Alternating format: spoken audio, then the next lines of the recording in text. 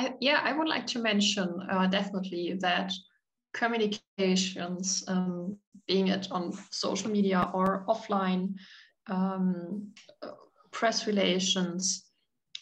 so whatever you do to externally finally communicate your branding, it's a marathon. It doesn't matter how much money you have as a startup, for example, when you're just